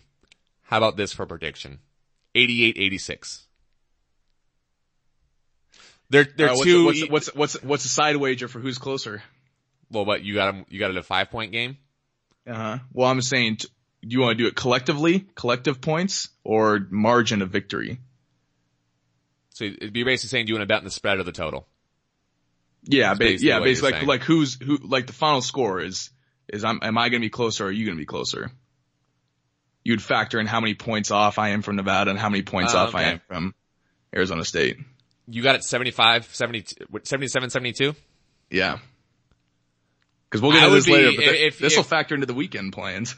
If Nevada holds Arizona State to 72 points, the defense has been balling. I don't know. You could be right. I'll stick with my guns. I'll say I'll be closer, but we'll see. All right. What are we gonna bet? Loser buys a beer this weekend. Okay. Deal. And then betting angle. This is something we might have to get away from this basketball season because the spread still isn't out yet. You got a guess? Top 25 matchup. We were spot on last week, 5.5. Yeah, for USC, we nailed that one. I'm gonna guess it's gonna be smaller. I would venture I still think Nevada's gonna be favored, but I would say it's gonna be like 3.5 or 4. Yeah, I think somewhere in the 3 to 4 range would be my guess as well. And then quick turnaround for this team after the Arizona State win on Friday night. See what I did there? They go to Phoenix and play Grand Canyon on Sunday afternoon. 2:30 tip on ESPNU. What's something we need to know about the Lopes? Well, we're playing another big venue. Like, going back, we playing the Staples Center and then we're playing at Talking Stick. Yep. So Grand Canyon, they're going to be bringing everything they got. I mean, they're the local team. They're the home guys. So they're going to want to feel that just as much. It's actually funny because when I was looking last night to do my research, just to kind of how we've talked about how whenever anybody plays Nevada, this is going to be their championship. This is going to be their biggest game of the year. Right. They had that on just the Athletics Grand Canyon's website. That was before you even got onto the main site, before I clicked on basketball or football or baseball or whatever. The main thing, make sure you get your tickets for when Nevada comes to town. Yeah. So it just shows that they're already going to be jacked up. They're just as excited about this. Yeah. Yep, spot on. It's funny because every team Nevada plays this year, you mentioned it's going to be the Super Bowl. The role's kind of reversed for the Arizona State game. Arizona State's going to have its chances to pick up some quality wins this year. I think the Pac-12 is not great, but they're going to be able to pick up some marquee wins. Nevada, this is the best chance for a resume win against Arizona State. Grand Canyon, not so much. I mean, there was a lot of hype around Grand Canyon this year. A lot of people circling this one as like one of the tougher games on the schedule. But the fact it's at Talking Stick Arena and not at Grand Canyon, I think is worth pointing out. That's a much bigger arena. I don't think there's going to be that many people there. They're not going to feel like they're on top of the floor. It's going to be a different environment. I think that plays into Nevada's hands more than it plays into Grand Canyon's hands. Just in the fact that Grand Canyon's not going to have, there'll be more Grand Canyon fans there than Nevada fans, but it won't be as nuts. The Lopes are 5-3 this year, 4-0 at home. This is obviously technically quote unquote a neutral site. Yeah. Last time out for Grand Canyon, a 2-point win over Boise. Boise was up by 11 at one point. Boise's having a nightmare start to the season, by the way. What? I gotta tell you to stop talking. You're taking my talking points. I'm glad you started glitching out there. You need to be better. I was gonna go into that Boise, but I guess I'll move on. Some metrics real quick on Grand Canyon. Ken Palm has him at 137. Not great. The net, or the rim, let's call it the rim. The rim has Grand Canyon at 203. So Woo! As of now, this is a quadrant 3 game, and it's not far from a quadrant 4 game. We would hope Grand Canyon's going to improve this year in the WAC, but as a quadrant 3, potentially even a quadrant 4, this is pretty close to a must win for this team. Otherwise, it's going to be a serious smudge on the resume. What else you got? The higher the number, the better, right? 201, that's good. Yes, that's actually very good for Nevada. Only Nevada, though. It's bad for everyone else, but good for Nevada. That's very astute. Some good logic we got. So they got a player on their team, Michael Fink, or Finky. I don't know exactly how to pronounce that, but I'm gonna go with Fink. Finky. Well, him and Caroline, they competed against each other in junior high school and high school until Caroline ended up moving to Florida, went to a better basketball school for his last 2 years. But so these guys played each other before. It's now you got in a bigger arena, bigger venue. It'll be fun. And I think that'll be a fun thing to watch just between those guys going from, playing each other in the middle school gym to now you're playing in high school and now you're playing at where the Phoenix Suns play against each other. So that'll be that'll probably be a little story or a little sequence within the game that I'll be paying attention to. Yeah, those guys have come a long way from Champaign, Illinois. It's crazy how things like that work out, like you grow up together. Like you said, Caroline transfers out to a different high school. Somehow he randomly ends up at Nevada from Illinois. You got this guy now is at Grand Canyon of all schools, and now they're playing each other. It's just, it's weird how little storylines. They both have, they both are transfers. They're both from Champaign, Illinois. I don't want to spoil too much of it spoiler alert again. He was my favorite player on the roster, and I'll get more into the funny coincidence between him and Jordan. But back to Grand Canyon. They are brutal from deep, offensively and defensively. They struggle. There's a massive disparity in against them from deep. Offensively, they're shooting just over 30%. That's 283rd, or ranked 283 in all college basketball, if that's how you want to position it. Defensively, teams are shooting almost 34%. That's 210th in the country. And for a Nevada team that's played pretty well defensively from the line and is starting to really find its shot, they're not looking ahead to this game yet, but they're licking their chops. They will be after the Arizona State game looking at that. That's certainly a weakness for this Grand Canyon team. Did you have anything else? I said those. The last thing I was going to add about Grand Canyon, their stud is Alessandro Lever. He's a sophomore big man from Italy, 6'10", 230. He was a first team preseason WAC selection. He's averaging a team high 13 points per game. What's kind of interesting about him is at 6'10", he's averaging less than 5 rebounds per game. So can he just not move? He can't move. I think he stretches the floor. He can shoot the ball a little bit. He's 7 of 18 from deep this year, so he might be one of those players who play a big man who's comfortable playing more further away from the rim. That would be maybe one of my explanations for it. And Grand Canyon last year, what made them such a trendy pick this year, when people got excited about Grand Canyon and people looked at this game on the schedule at the start of the year, was really that they played great defense last year. They were a defensive team. They were like number 22 in the country in defensive field goal percentage, and that just hasn't been the case this year. They're really mediocre in field goal percentage, points per game allowed. So their identity from last year as being a great defensive team isn't there, at least not yet. Favorite player on the other roster? I'll let you go first because we know who mine is. I just went from I'll say somewhat local from where we're from. There is Isaiah Brown. He's a junior guard. He went to Lakeside from Linwood, Washington. They had a couple Washington guys on their roster, right? Yeah, I saw they had, I think 2, maybe 3, but I know at least 2. The interesting statistic about him is that we will not get to see him play because he is redshirting because he transferred from Northwestern. No, Power 5 transfer. Yeah, so. All right, my guy, as you mentioned, is Michael Finke. Grad. He transferred from Illinois, so he was in the Big Ten and then transferred to Grand Canyon. The reason he chose to transfer is his brother is a freshman on the roster, Tim. So you got 2 sets of brothers going at it on Sunday between the Finkes and the Martins. And then you throw in the fact that Michael Finke played against Jordan in high school. They're both from Champaign, Illinois. Population of Champaign, by the way, I looked up. Do you want to guess? Oh my God, I have no clue. 85,000. 85,000, okay. So, I would have been nowhere near that. Maybe a quarter of the size of Reno. And they're both from there. And now they're playing at Talking Stick Arena against each other in a top 20 matchup. Or no. That'd be Arizona State. But anyway, the chances of that happening are slim, pretty crazy. What do you got for a prediction? I am going to say the double-digit victories are going to start up again. I'm saying they're going to win by 11, 83-72. 83-72? Mm-hmm. We're not far off here.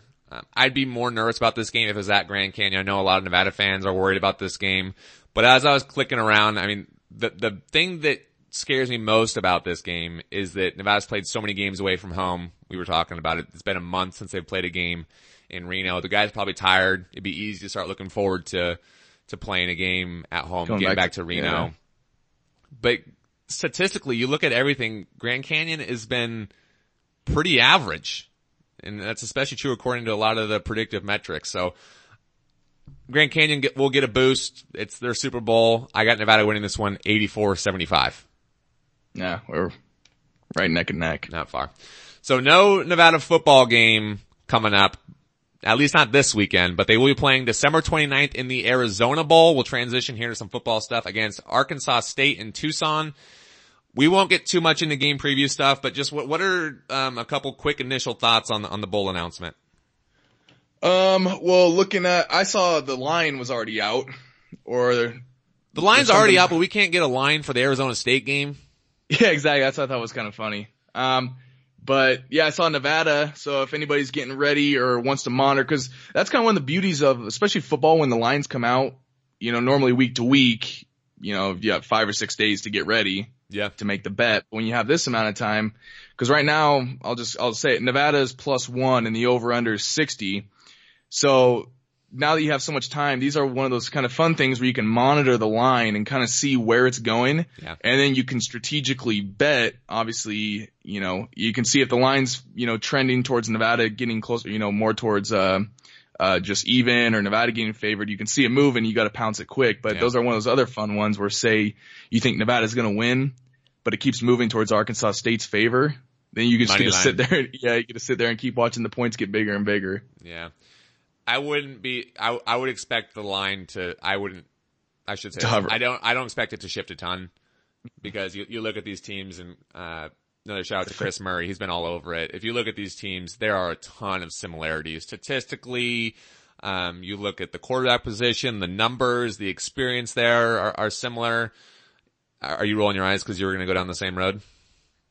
I was just going to say, have faith. Have faith for the fun of bowl season that something crazy. Oh, I'm so excited. I'm so excited about it, but I think people are going to look at that and say, those are two similar teams. It's basically a pick 'em. I would be surprised if that thing gets above a 1.5 either way. I think it's going to stay pretty close. Even as many have pointed out, the mascot's very similar. The Red Wolves versus the Wolfpack. Yeah. Do you have anything else to add about the bowl game on December 29th? Yeah, the last thing I was just going to say real quick is looking in the grand scheme of things, especially after dropping last week to UNLV, very disappointing. Not the way, especially you would want to send the seniors out, the battle for Nevada and stuff, but looking in the grand scheme of things, you get this win. You end the season on 8 wins. You nearly triple last season's total. Yeah. So I've heard a lot of people saying, that this season now doesn't matter and it's an issue because we lost and I do kind of understand that logic a little bit where it's like, you definitely want to beat UNLV who's struggling and you lose in that fashion too. That definitely doesn't help your case. Right. But when you move from 3 wins in a season, losing to an FCS program to now you have 8 wins, arguably should have ended with 9. I'm still going to count this season a success. Yeah, I've heard a number of people tell me that on Twitter, that they don't care about the bowl. It was all about the UNLV game. And I totally get it. Like, it's frustrating, as we talked about, to not only lose that game, but to lose it in that fashion, to blow a 23-0 lead. And obviously part of it too is you let UNLV end the season on an up note, and you could have just really made this season from hell for them. Yeah. Now they feel good about winning 4 games this year or whatever it was for them. Yeah. Speaking of UNLV, Arkansas State did play UNLV this year. It's their one common opponent and beat them at home 27-20 in September. Nevada should have beat UNLV at UNLV by 1 million. It's worth noting too that this game, so it's on a Saturday morning, December 29th. The game starts at 10:15 a.m. Nevada, Utah, hoops is at 11 a.m. that morning. So we got a lot of Nevada going on that Saturday morning. It's been a great Saturday. It will be a great Saturday. Okay, let's jump into some slants. We're going to start with weekend plans. We have very similar plans this weekend. You want to tell the people what we're up to? Well, approximately 9 p.m.-ish. I actually don't know the real time from what you texted me. You and your girlfriend, Tara, will be arriving. I'll be picking you guys up from the airport, and we will be on our way to Tahoe. Yes, sir. Spend the weekend up at a cabin. And so snowboard, probably have a couple adult beverages to relax after snowboarding. And before and during. I didn't say that. Chair beers. Yeah. Chair beers. So I actually think you know more about what's going on than I do, so I'll let you take, because all I know is that I'm picking you up, taking you to the cabin. I have no clue where this cabin is. I'm very limited on information, so I'll let you take it from there. That's basically it. Tara's brother, Zach, graduating or getting his MBA at Nevada. So really cool for Zach. That's what we're going up and celebrating. It's in North Lake. I'm a little nervous. Hopefully how much snow did you guys get? The valley, there's still snow hanging around. It's nothing like, we didn't get 6 inches. Maybe, right.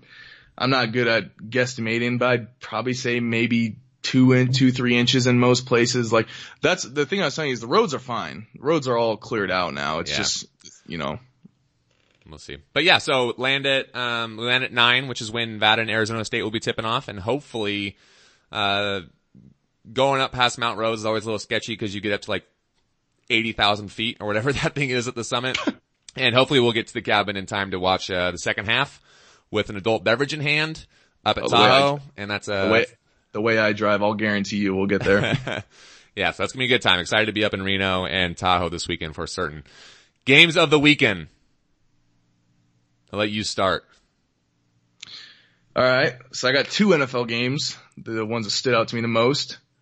The Ravens at the Chiefs. You got Kansas City favored by 6.5, over under 53.5. Mm-hmm. The Chiefs are doing what the Chiefs are doing. The Ravens are hanging around. They're 7-5. So that'd be a huge win in Arrowhead. That's historically a tough place to play, and especially how good the Chiefs offense is. But no Kareem Hunt. No Kareem Hunt. Chiefs D has been slacking. It might be a letdown game. The Ravens suddenly, with the Steelers losing a couple in a row, they're starting to kind of look around saying, hey, like that's a big game for the Ravens. That's what I'm saying. Might do a little Ravens money line, sprinkle some money on there. Mm-hmm. The other one, handy, before the Saints, cause they lost last week, correct? To the Cowboys on Thursday night? Yeah. Okay. Yeah. So they lost on Thursday night. Prior to that, their only loss was to the Buccaneers. Bucks, right. Week 1 at home too. Cause remember, they were double digit I think they were like 9-point favorites that week. But yeah, playing in Tampa, they're favored by 8, over under 56. I have a feeling that there are just going to be a million points scored in this game. Obviously with the 56 over under, that helps my logic, but Winston, that's all the Buccaneers can do is just throw the ball all over the place. That's what the Saints have been doing, is throwing the ball to the running backs and stuff. So a lot of points. Check the over on that one. But those are my 2 games. So obviously there's one college game this week. I'm so sad that we're at this point now where the college season is, we're a bowl season away from ending. And we do have Army Navy this weekend. I intend on being on the mountain, so I will not see that, but people get excited about that one. I never really have. Noon on CBS, that one. Army is 7-point favorite in that one. And I'll mention before we get into NFL stuff real quick here. I used to do this when I was at the Sparks Tribune. We want to do a ESPN Bowl Mania. So we're going to do the Reno Slant Bowl Mania. So if you have an ESPN fantasy account, it's super easy to sign up. If you don't have an account, it's really a simple process. But the the group is called the Reno Slants. And we'll do this to make it a little bit interesting. I don't even know if I'm allowed to do this or what the rule is, but I have a $25 gift card to the Stick that I've had for like a year. And that will be the prize. We're going to do confidence points. Got to do confidence points to make it a little more interesting. So just go to ESPN Bowl Mania. You can do the ESPN Fantasy app. Find the Reno Slant group. I think I'm the only one in there because I made the group today. And the winner of that thing, I'll happily mail you a $25 gift card to the Stick. That's a better use for it than I would end up just buying probably like 6 Coors Lights. So, hopefully that's what you get to do with it. That's what you guys can do with it. So hopefully you guys, join that. I'll tweet out the link, to make it a little bit easier for you guys as well. NFL week 14. It's so depressing. We're at this point. Like, it's the beginning of the end. I know. It really is. It's gonna be another fun red zone day. A little more balanced this week. We talked about this last week. 8 games, the 10 a.m. window. 5, the 1 o'clock window. So 5 afternoon games is pretty nice. There we go. Pretty nice. Only 3 matchups. What? Well, I was just going to say, because when they do that, when they only have like 4 games or whatnot in the afternoon, sometimes with the red zone, it gets a little slow because there's not really much going on, and you get those little lulls where you're about to watch a 60-yard drive, and it's like, I don't want to watch this. Nope, there's going to be some action this Sunday afternoon. I'm excited about it. Only 3 matchups between teams with winning records. You mentioned Ravens, Chiefs. You also have the Rams at the Bears on Sunday Night Football. It's a good Sunday night game. Rams 11-1, Bears 8-4. Rams have already clinched the NFC West. Bears up a game and a half on the Vikings. And yes, I'm biased, but the Monday night game this weekend, or this coming weekend, is maybe the biggest game of the weekend, I would venture to say. Vikings at Seahawks, a huge one in the NFC wildcard race. The Vikings 6-5-1, the Seahawks at 7-5. The Vikings basically need this one. Both of them could certainly use it. I think that's going to be a fun matchup. And I love my Seahawks at home in prime time. We dominate in those games. And they are running the crap out of the ball right now. I love it. Back to the good old days. Mm. Okay, let's jump into some Twitter questions from you guys. Thank you to all of you who submitted questions again this week. You guys are the best. No doubt. First question we got from Blake. So we haven't addressed this yet because it was obviously a storyline this week and we wanted to save it for Twitter questions. Blake asks, any insight to why our top 2 players are transferring? Obviously talking about McLean Mannix and Nephi Sewell. Is this just the norm to happen in a group of 5 programs, or is there something going on internally? So this story did have an update today. McLean Mannix gave a statement to Nevada Sportsnet and really was vulnerable with the public and like, look, this is the reason. I don't know if you saw it, Adam. I did not. I didn't catch it. But basically, McLean's mom several years ago I think it was a car accident, and she got severely burned, burned on her back, and ultimately ended up getting PTSD from it. Oh. And with the fires this year in California, it triggered the PTSD. She couldn't come to games anymore, and it became obviously a really difficult situation. So there was a lot of speculation on Twitter, a lot of anger on Twitter, certainly. For me, that puts that one to bed. The other one out there then is Nephi Sewell. I don't ever want to speculate about what's going on, because I'm not going to pretend to be plugged into that locker room and know all the ins and outs. There are red flags, certainly. And to me, you obviously have Nephi's brother is at Oregon, and there's a lot of speculation he's going to go to Oregon. And I think the reason there's so much anger is that he said it was for personal reasons. He was homesick, I think is what he said. Mm-hmm. The biggest red flag to me, though, is that Jay Norvell in his presser came out and pretty much said, look, this is what's happening. He did all but say that. And he even mentioned Oregon in his press conference, saying, hey, like, we don't want to be a minor league for the Power 5 programs. And we had Doug Knuth on last week, and Doug was talking at length about how Jay is a man of character and a man of integrity. And he certainly doesn't strike me as one who's gonna go public with completely baseless claims. Like, yeah. he has no idea about this, and now he's gonna go public with it and put himself in that situation. My guess would be that if he's going public with it, he has a pretty good idea, a pretty good understanding of what's actually happening. Yeah. So I get the frustration. I totally do. I also think that if you're a player and there's a better situation out there for you, you should be able to go. And for fans, that might be tough to hear. Like, that's how life works. Yeah. That I think a solution could be transparency. Like, look, if you want to transfer to a better program, I certainly can't blame you for it. I just got a new job a month ago because it was a better situation for me. No one got all up in arms about it. If there's a better situation out there for you, you should be able to take advantage of it. But don't lie to us. Mm-hmm. And I think that would be maybe a solution, because yeah. That's where a lot of that stuff gets, I think that's where a lot of the anger gets rooted. A lot of the anger, it could be pretty preemptive, but like you said, we've seen this situation before.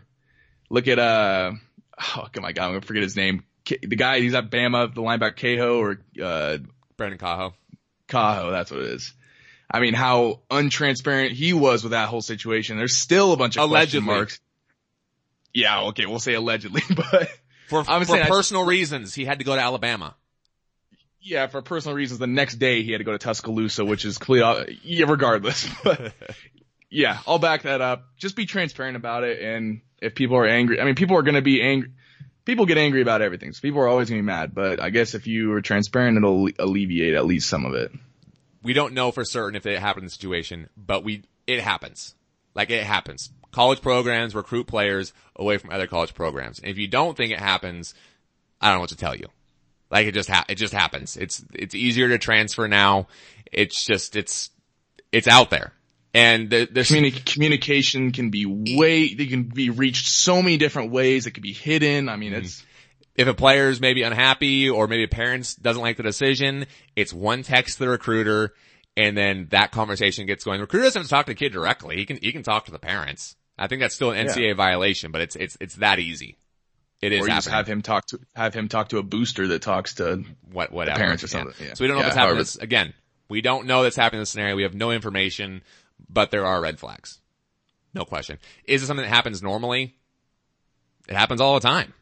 It's just a unique situation because the timing of the McLean Mannix thing and the fact that McLean Mannix was as good as he was and Nephi Sewell is as good as he is, it just makes it look worse than maybe it is. Yeah.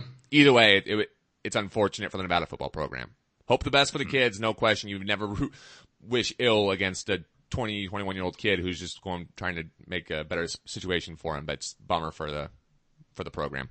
Mm-hmm.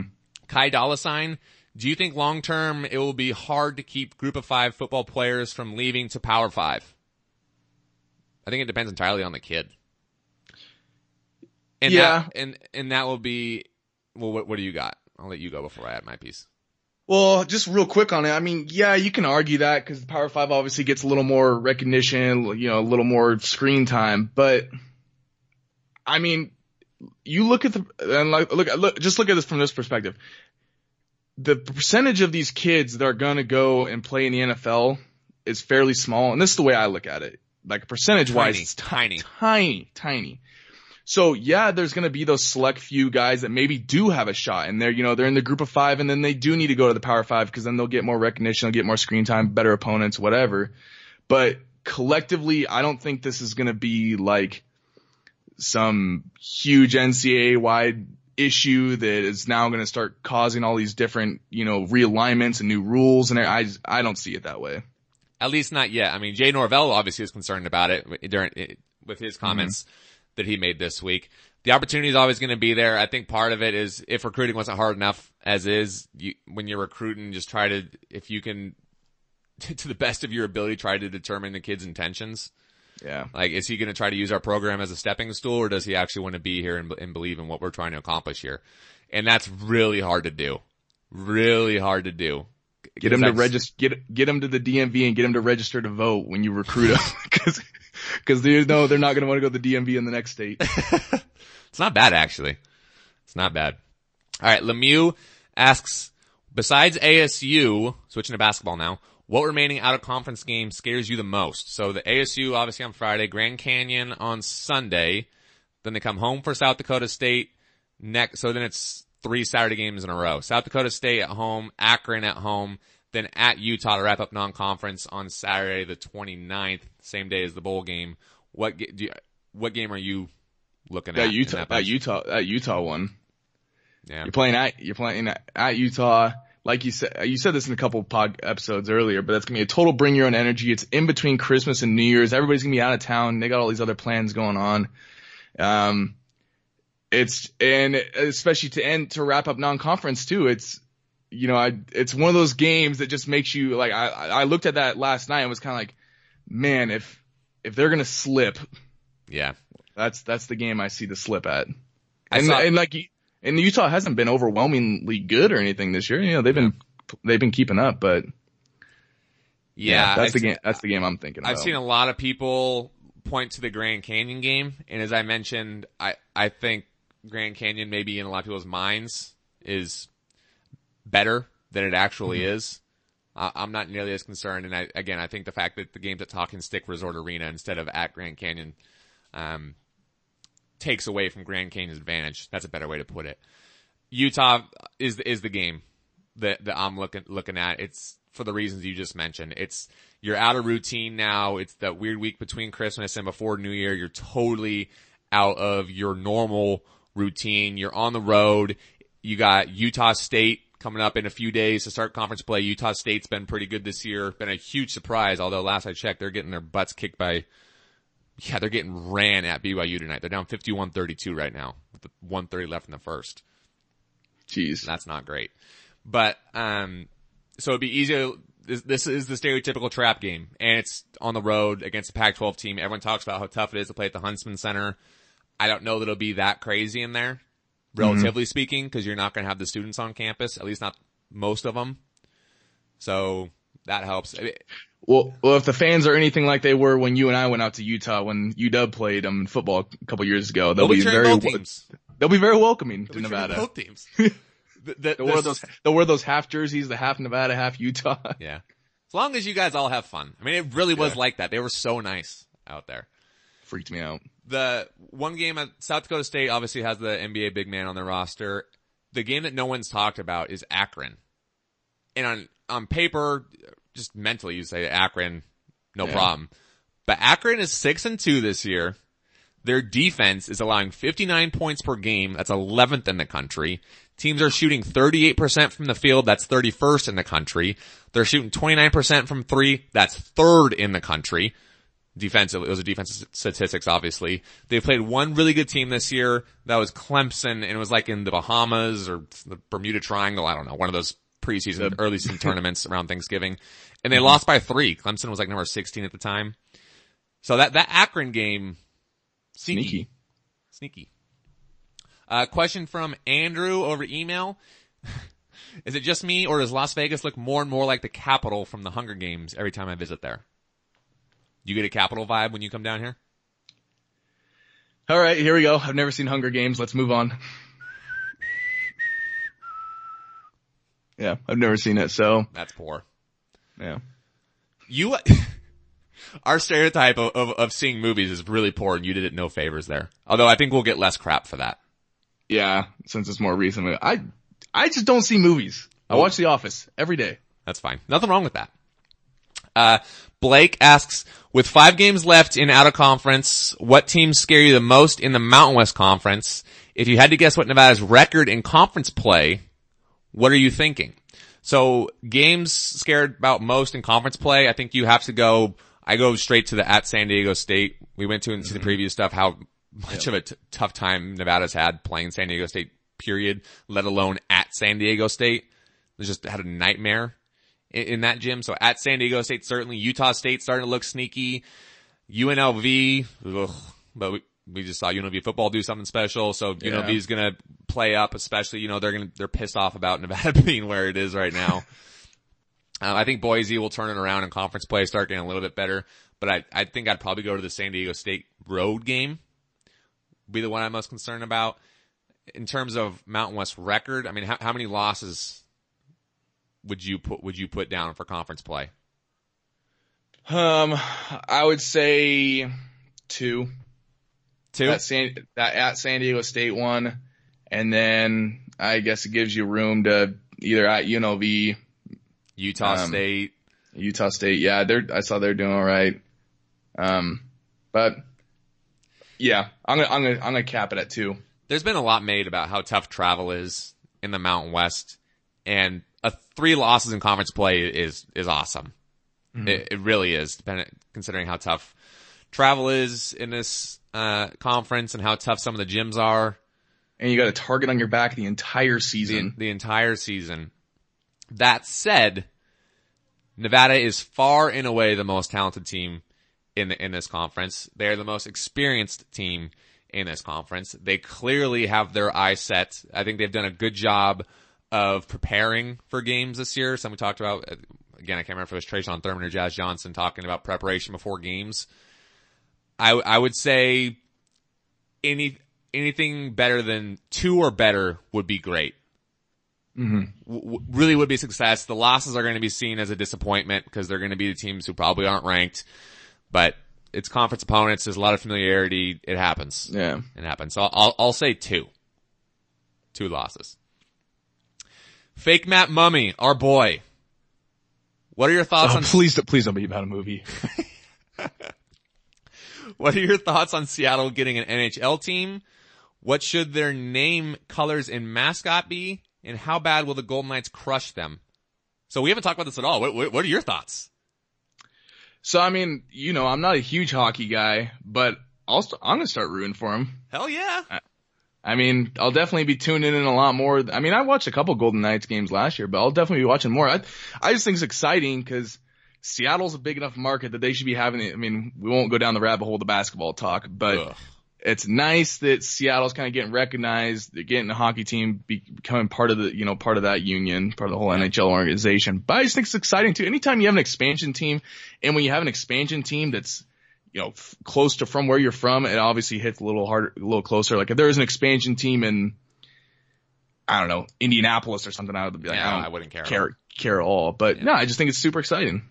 I'm super fired up about it. This is something that's been in the works for a few years now. And it was just the vote this week was basically a formality. It was unanimous.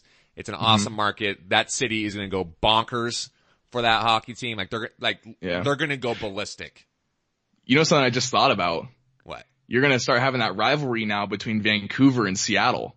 Vancouver and Seattle is going to be huge. Huge rivalry.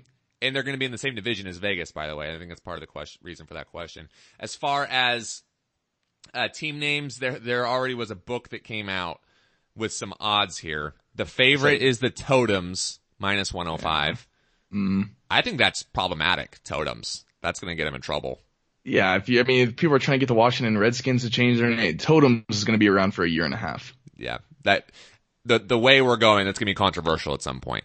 So, but that is the favorite. Then there's the Emeralds at plus 400. The Rainiers is Tacoma Rainiers, Mariners AAA team, plus 700. The Sockeyes, so the Sockeye Salmon. The Kraken. I kind of like the Kraken. Unleash the Kraken. You have the Renegades, the Sea Lions, the Seals, the Evergreens, Evergreen Tree, the official tree of Washington, the Whales, the Cougars, the Eagles, and the Firebirds. That's what you can bet on right now, at least. Yeah, I saw somebody had tweeted I like all those my songs. favorite in that is the Emeralds. I like the Emeralds. The Emerald Emeralds City. Yeah, that's what I was thinking. Emerald City, but I also like Sockeyes too. I think you could. I think because you could do. I mean, with those, a lot of like the old, like the Native American drawings of the fish and stuff. I think you could do some pretty interesting stuff with the uniforms. Oh, definitely. But I like the Emerald. As far as colors go, you mentioned it. You mentioned the songs. Do songs colors. Yep.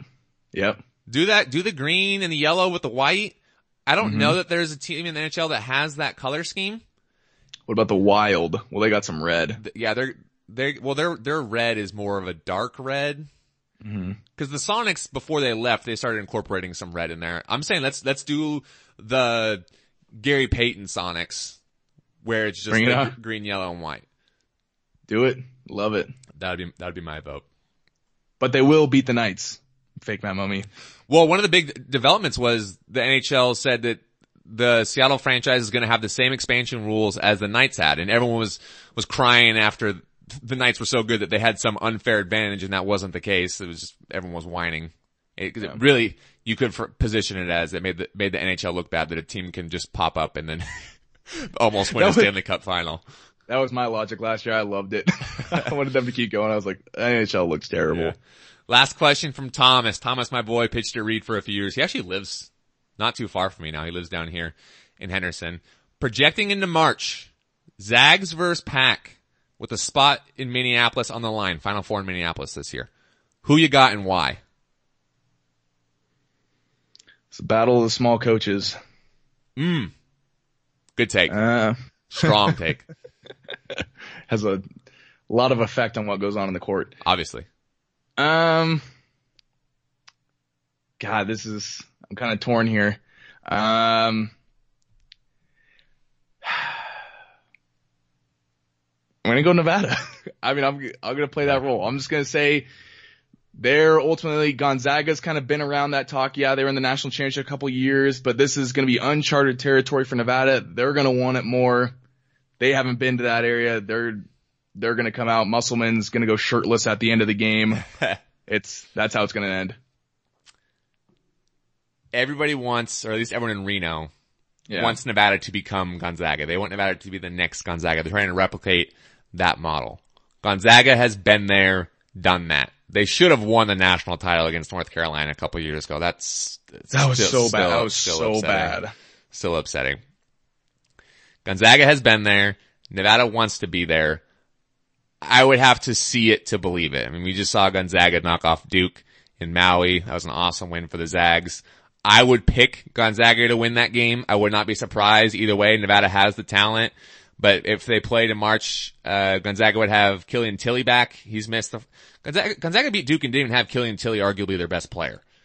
Then Rui is nasty. I mean, I would pick Gonzaga to win, but again, I wouldn't be surprised either way. And that would be tough for me from an emotional standpoint to watch that game. I would struggle. Yeah, pretty split. That would be tough. We'll get out here on Random Reno. What did you find? You're missing one question.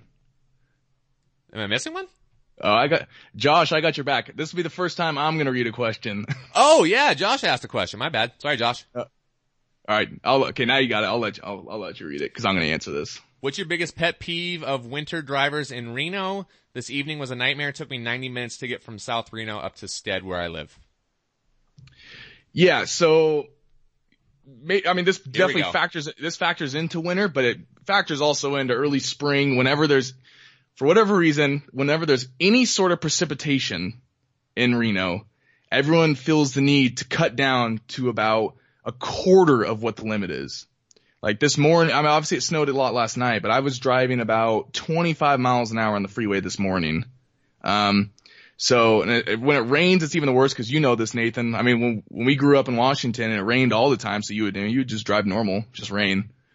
But yeah, I'd say, I mean, any time in the winter, especially after like last night when it kind of snows more than was anticipated, and it's almost just like everybody forgets how to drive and nobody went to driver's ed and nobody passed a driving exam.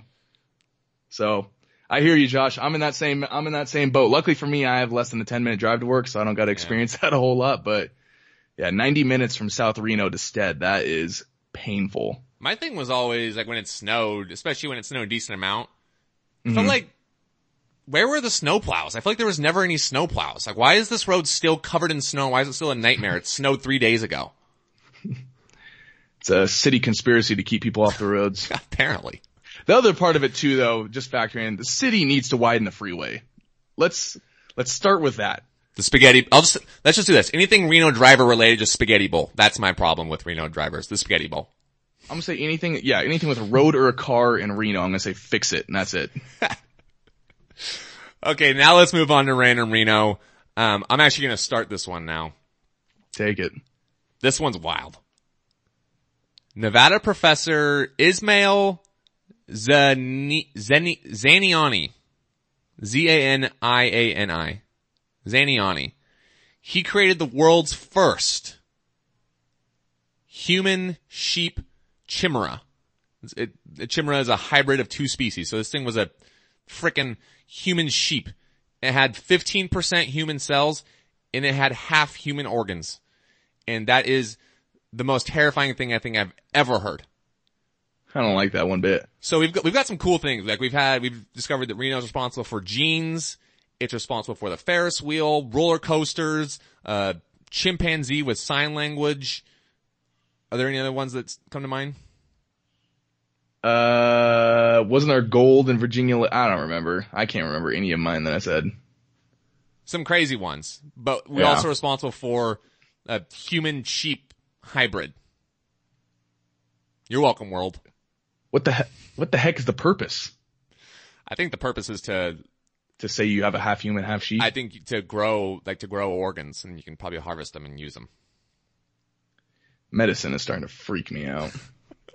All right, what do you got?